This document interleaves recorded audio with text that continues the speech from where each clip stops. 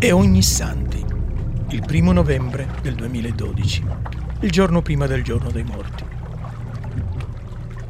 Un uomo, alle prime luci del mattino, sta facendo una passeggiata. Sta camminando sulle rive del Lago di Bracciano, nel Lazio. A un certo punto si ferma, guarda meglio la riva, si avvicina. Non è un tronco. È il corpo privo di vita di una ragazza adagiato sulla sabbia. Si chiama Federica Manciapelo. Aveva 16 anni. Sul suo corpo la polizia non trova alcun segno di violenza. Non ci sono testimoni che abbiano visto cosa è successo. È stato un decesso per cause naturali o un omicidio?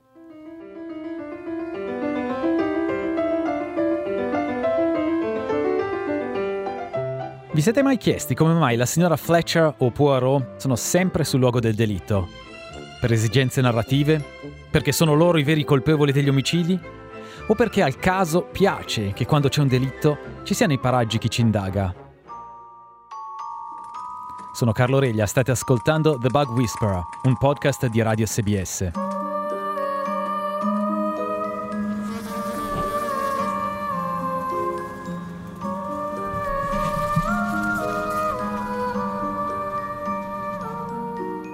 Avevo passato qualche giorno a Velletri a insegnare appunto ai carabinieri della scuola ed ero tornata a Torino.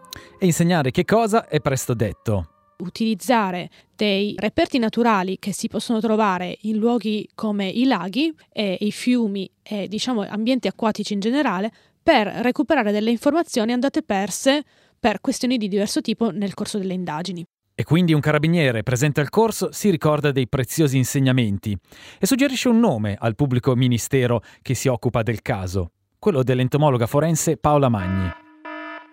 Ho preso il primo aereo del mattino, quindi probabilmente alle 5 del mattino da Torino, sono arrivata alle 6 del mattino a Roma, il trenino chiaramente passa ogni circa ora, il trenino parte in orario, il problema è che ad un certo punto si ferma. E non ci sono notizie sul perché si è fermato in mezzo al nulla e perché non riparte.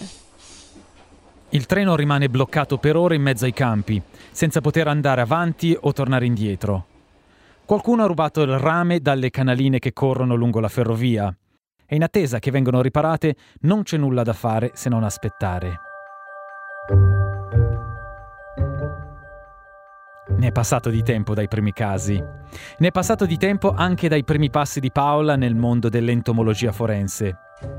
Il suo primo posto di lavoro, per esempio, era di quelli che non si scordano più.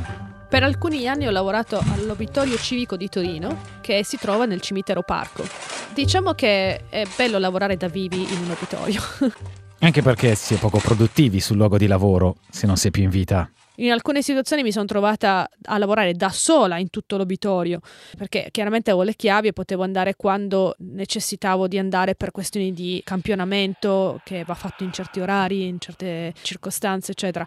Quindi diciamo che io cerco di non guardare nessun film dell'orrore o di pensare troppo, perché effettivamente quando sei da solo circondato da soggetti non più in vita c'è sempre questo minimo di timore reverenziale rispetto a tutto ciò che può essere l'aldilà che ti circonda. E in un posto del genere anche cose che hanno una perfetta spiegazione razionale assumono contorni, come dire, bizzarri. Qualche volta capitavano delle cose curiose, tipo avevi un soggetto vestito in una certa maniera vicino a te, tu lavoravi concentrato dentro una delle stanze, uscivi fuori e trovavi questo soggetto completamente vestito in una maniera diversa. Partivo un attimo di ops, cosa è successo? Il treno riparte dopo la sosta infinita e Paola riesce ad arrivare sul luogo del ritrovamento del corpo, ormai giorni dopo l'accaduto. Non c'è più nulla da vedere. Fondamentalmente il luogo del delitto era semplicemente il lago con tanti mazzi di fiori nella zona in cui il corpo era stato trovato. La polizia raccoglie tutte le informazioni che può su Federica. In paese si sapeva che aveva una relazione burrascosa con il fidanzato, Marco Di Muro, un 21enne del posto.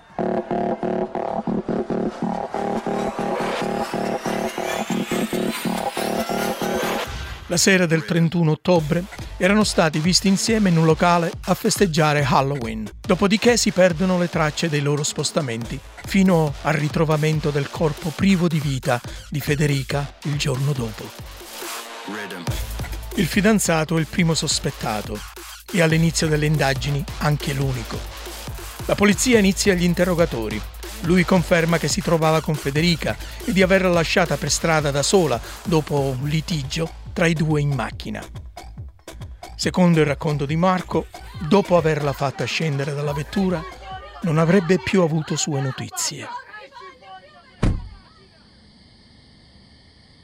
Lui quindi, come ultime notizie della ragazza vista in vita, dice: io l'ho vista l'ultima volta sulla strada, non sul lago. Le notizie successive sono che la ragazza si trova senza vita sul lago, mentre lui si trova a casa fondamentalmente a dormire dopo quella notte. Questo dice il ragazzo. E in più i primi esami medici puntano alle cause naturali del decesso, per un problema cardiaco congenito. Le indagini che sono state fatte all'inizio hanno accertato una morte per cause naturali per un problema al cuore che sembrava che questa ragazza avesse già dall'inizio. Ed è una situazione rara, morire a 16 anni per attacco cardiaco, ma non impossibile. Il fidanzato inoltre sosteneva di non essere stato sul lago e il referto medico escludeva che ci fosse stato un delitto. Io non voglio soltanto osservare e capire la natura intorno a me, ma voglio osservare, capire ed utilizzare la natura che mi circonda. Cosa si chiede allora a Paola? Confermare o smentire la presenza del sospetto sul lago. Ma come, visto che non erano state scovate tracce sul luogo del ritrovamento del corpo? In questo caso ho utilizzato una tecnica particolare che si chiama diatom test, il test basato sulle diatomee. Ok, raccontaci tutto sulle diatomee.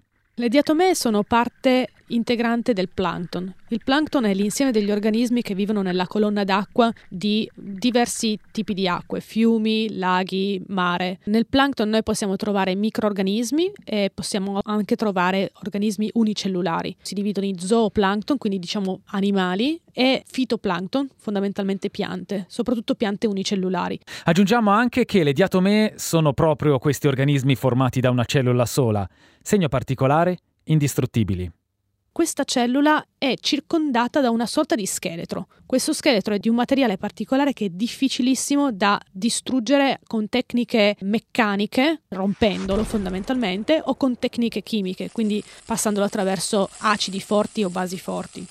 Come si possono utilizzare allora questi microscopici carri armati? Se le diatomee vengono introdotte all'interno di un corpo o su indumenti, ci rimarranno per un bel pezzo. Se io entro in contatto con un'acqua che ha presenza di plankton e di diatomee e ne entro in contatto da vestito, i miei vestiti saranno impregnati di acqua, plankton e di conseguenza di diatomee. Un momento però, come si fa a stabilire che le diatomee vengono da un particolare fiume o lago e non da un altro? Basta comparare i diversi giardini microbiologici. Come un vero e proprio giardino con fiori e piante, ogni tipo di acqua ha caratteristiche ben precise, diverse dalle altre. Il microbiological garden di quel lago sarà diverso che da un altro lago, che da una piscina, che da un altro posto ancora.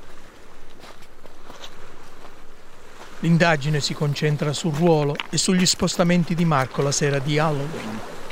Il sospettato è una persona informata dai fatti, in contatto con la ragazza e con una relazione turbolenta alle spalle. Marco è andato subito a casa come racconta o era al lago? Il suo negare ogni coinvolgimento e la mancanza di prove sono un motivo sufficiente per non incriminarlo, ma non per interrompere le indagini. Prende forma quindi l'idea sulla quale concentrare gli sforzi investigativi. Il ragazzo avrebbe potuto trovarsi sul posto ed essere entrato in contatto con l'acqua. Se Marco ha avuto una colluttazione sulle rive del lago con la fidanzata, si sarà dovuto bagnare i pantaloni, la maglia e le scarpe. È arrivato il momento di raccogliere fisicamente gli indizi. La polizia effettua un raid nella camera da letto del 21enne, requisendo tutto il suo guardaroba. L'analisi sugli indumenti, soprattutto nelle parti che con più probabilità avrebbero potuto entrare a contatto con l'acqua, sarà vitale per costruire l'accusa. Le mie analisi sono state completamente alla cieca. Io non avevo idea di che cosa vestiva lui quella sera. Io ho preso tutto quello che c'era in casa, quello che c'era nella sua stanza, nel bagno, nel cestone della biancheria, quello che c'era nelle varie stanze. Tutto ciò che gli apparteneva è stato analizzato. Ma non basta mettere tutto in lavatrice per fare sparire diatomee e compagnia bella. Le tracce botaniche riescono a resistere a 7 lavaggi in lavatrice. Improbabile quindi che nel giro di pochi giorni possano sparire. Se le diatomee ci sono e sono compatibili con il giardino microbiologico del Lago di Bracciano, la posizione di Marco diventerà molto critica. Ho scoperto che tra tutti i vestiti che ho analizzato soltanto un numero di vestiti risultava positivo alla presenza di un certo numero di diatomee di un certo numero di specie. Il lavoro di Paola non lascia niente al caso. Analizza, oltre agli indumenti, le acque del lago e quelle di casa, per confermare il collegamento tra le diatomee trovate nei vestiti e quelle del lago. La risposta non lascia spazio a dubbi. L'indagine ormai si concentra sul fidanzato della vittima, Marco. Il rapporto di Paola lo collega alla scena di quello che ormai sembra appurato essere un crimine. Ma serve altro per giungere alla soluzione. Le indagini continuano a tappeto, fino a che non viene l'idea di controllare le videocamere di sorveglianza presenti fuori dal locale nel quale Federica e Marco avevano trascorso la notte di Halloween. Le immagini non mostrano nulla di sospetto, ma danno la conferma che tutti aspettavano. Marco indossava esattamente i vestiti nei quali erano state trovate le diatomee. Devo dire che esiste il momento della rivelazione, perché se stai lavorando ad un caso e hai centinaia di piccoli barattoli da analizzare e stai al primo barattolo, ancora non hai capito niente di quello che sta succedendo, ma quando arrivi al 100° barattolo e hai tutto lo schema di quelle che sono le tue piccole risposte, hai l'ultimo pezzo del puzzle. La pelle d'oca ti viene perché riesci ad arrivare alla conclusione di tutti questi giorni di lavoro e riesci ad avere la risposta finale.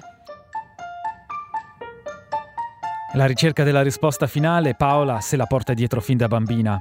Figlia unica, infanzia normalissima, l'inclinazione verso la scienza è precoce. Ricevevo regali che non usavo, continuavano a regalarmi bambole e io le bambole le lasciavo addirittura nelle scatole, ma la volta che mi hanno regalato un microscopio, in realtà poi ho chiesto che me ne regalassero un altro e un altro e un altro. E al quinto microscopio sul banchetto, anche i genitori di Paola hanno capito la situazione. La volta che mi hanno regalato una bambola e non l'ho voluto utilizzare, o che mi vestivano completamente di rosa, io ricordo il trauma di un carnevale vestita da magica Crimi. Io fortunatamente hanno capito che quello non era per me e l'anno successivo ero vestita da pirata ed ero tanto contenta. Incantevole Creamy, prego. E da piccola Paola mette le basi per il suo futuro, imparando letteralmente sul campo l'anatomia degli insetti. Da bambino ho allevato qualunque animale mi fosse passato davanti. Qualche volta in realtà non sapevo come allevare questi animali e quindi finiva che ci lasciavano le penne, o le squame, o le scaglie. I primi sacrifici per la scienza, insomma. E vuoi non approfittarne dell'opportunità? E alla fine, cosa vuoi fare? Vuoi mica metterli sottoterra o nel gabinetto senza vedere cosa c'è dentro prima? Sì, dissezionavo, ma quando erano già morti. Vogliamo crederle. La prima volta di Paola? L'età a cui ho dissezionato il primo animaletto probabilmente facevo le scuole elementari. Non ho mai parlato di queste cose con i miei amichetti perché già mi trovavano strana di per se stesso. Se avessi aggiunto questi piccoli dettagli non sarei diventata particolarmente popolare. Il caso viene dunque riaperto. Viene ordinata una nuova autopsia per dirimere il mistero della causa della morte. Si è trattato veramente di un attacco cardiaco? Pochi lo credono a questo punto. Il responso della seconda autopsia ribalta quello della prima. Nel corpo di Federica vengono trovati segni di annegamento. La presenza delle diatomee sui vestiti di Marco ha spinto il pubblico ministero a ripensare l'indagine, arrivando ad una conclusione che all'inizio sembrava complessa da raggiungere. Marco viene processato e condannato in primo grado a 18 anni di reclusione per omicidio volontario aggravato, pena ridotta in appello a 14 anni. Sono molto complessi i segni di annegamento. La diagnosi di annegamento è una delle diagnosi più complesse in medicina legale. Non stupisce quindi che la prima diagnosi non avesse trovato nulla. Per risolvere il caso si è dovuto utilizzare per la prima volta in Italia la tecnica delle diatomee, tecnica perfezionata in Olanda. Tecnica anche che Paola ha fatto sua con anni di studio e di perfezionamento, anni di sacrifici per riuscire a crearsi una carriera particolarmente difficile in Italia. In tutto il mondo gli entomologi forensi sono circa 250 e in Italia si contano sulle dita di una mano.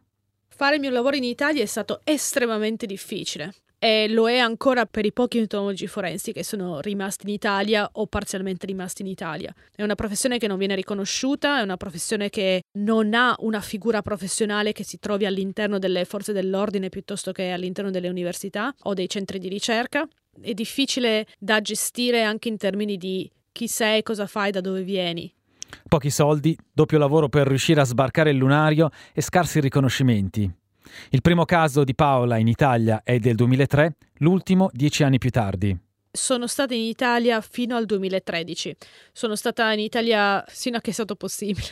E dopo un'esperienza in Australia durante il dottorato di ricerca, Paola si obbliga ad una scelta, visto quanto era complicato lavorare come insegnante di mattina ed entomologa forense la sera. Mi sono data questa out. Ho fatto un'application per fare un postdoc in Australia e mi sono detta se lo passo e lo vinco, la mia vita cambia e inizio a fare il ricercatore sul serio. Da un'altra parte ricomincio da capo. Se non lo vinco, chiudo i libri, mi metto, il cuore in pace e continuo a fare l'insegnante. Piuttosto divento l'insegnante migliore del mondo e continuo in quella direzione. Ma era scritto nelle stelle, o forse nelle viscere di qualche animale, tanto per rimanere in tema. La prossima tappa di Paola è Perth, in Australia, da dove vive dal 2013. Ma anche nel Western Australia i suoi contatti con la polizia italiana rimangono attivi. A chi chiedere per risolvere il mistero della mummia di Borgo San Dalmazzo?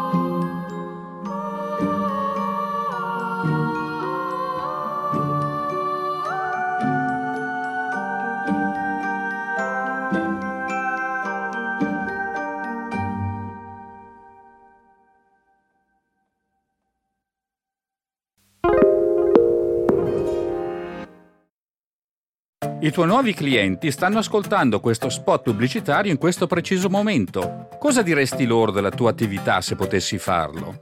L'SBS è l'emittente più affidabile di tutta l'Australia. I nostri ascoltatori sono fedeli, altamente partecipi e da sempre sostengono una miriade di aziende locali. Fai che la tua sia la prossima. Offriamo pacchetti pubblicitari per aziende di ogni dimensione. Il nostro team esperto di vendita ti guiderà lungo il processo di una favolosa campagna pubblicitaria.